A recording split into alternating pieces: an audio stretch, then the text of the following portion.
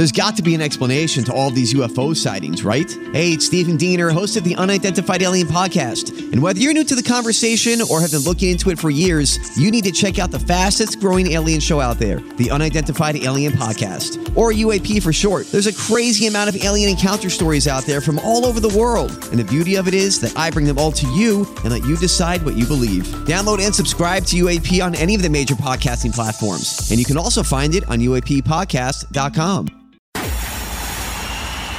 It's time for Joyce's Thought of the Day on News Talk 850 WFTL.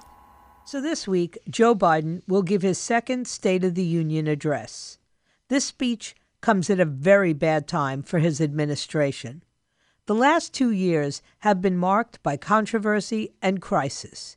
Even as we speak, the White House is reeling from a classified document scandal that could mire Biden in months of hearings.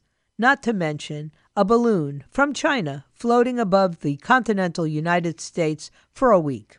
And that's not even getting into what House Republicans might uncover in their flurry of investigations in the new year. But Biden has even more to worry about just before giving his historic speech. Because while he plans on launching his 2024 re-election bid, his party turns on him big time.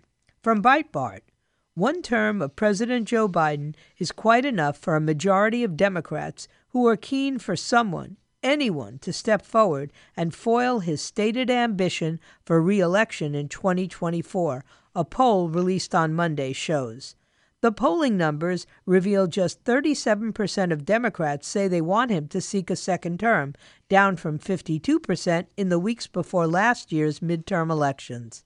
Yikes! The Associated Press, the Center for Public Affairs Research poll reveals that only 37% of Democrats want Joe Biden to seek re-election. Wow. Some of the reasons Democrats are abandoning Biden, well, it hardly comes as a surprise that his advanced age and signs of mental decline are worrying voters.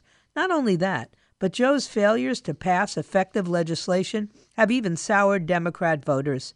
Democrats, like the rest of America, don't like seeing their leader sputter, cough, mumble, and drop one gaffe after another during appearances. His failing memory and sometimes bizarre statements have liberal voters very worried. This should give the leaders within the party serious concerns. If voters don't think Biden is viable, they really have to rethink their 2024 plans. They can't rely on COVID to give them a win this time around. Republicans will most likely nominate a powerful leader to counter Biden's frailty. Democrats who want to keep the White House might have to look for someone else to replace Joe. Biden has been adamant about running again.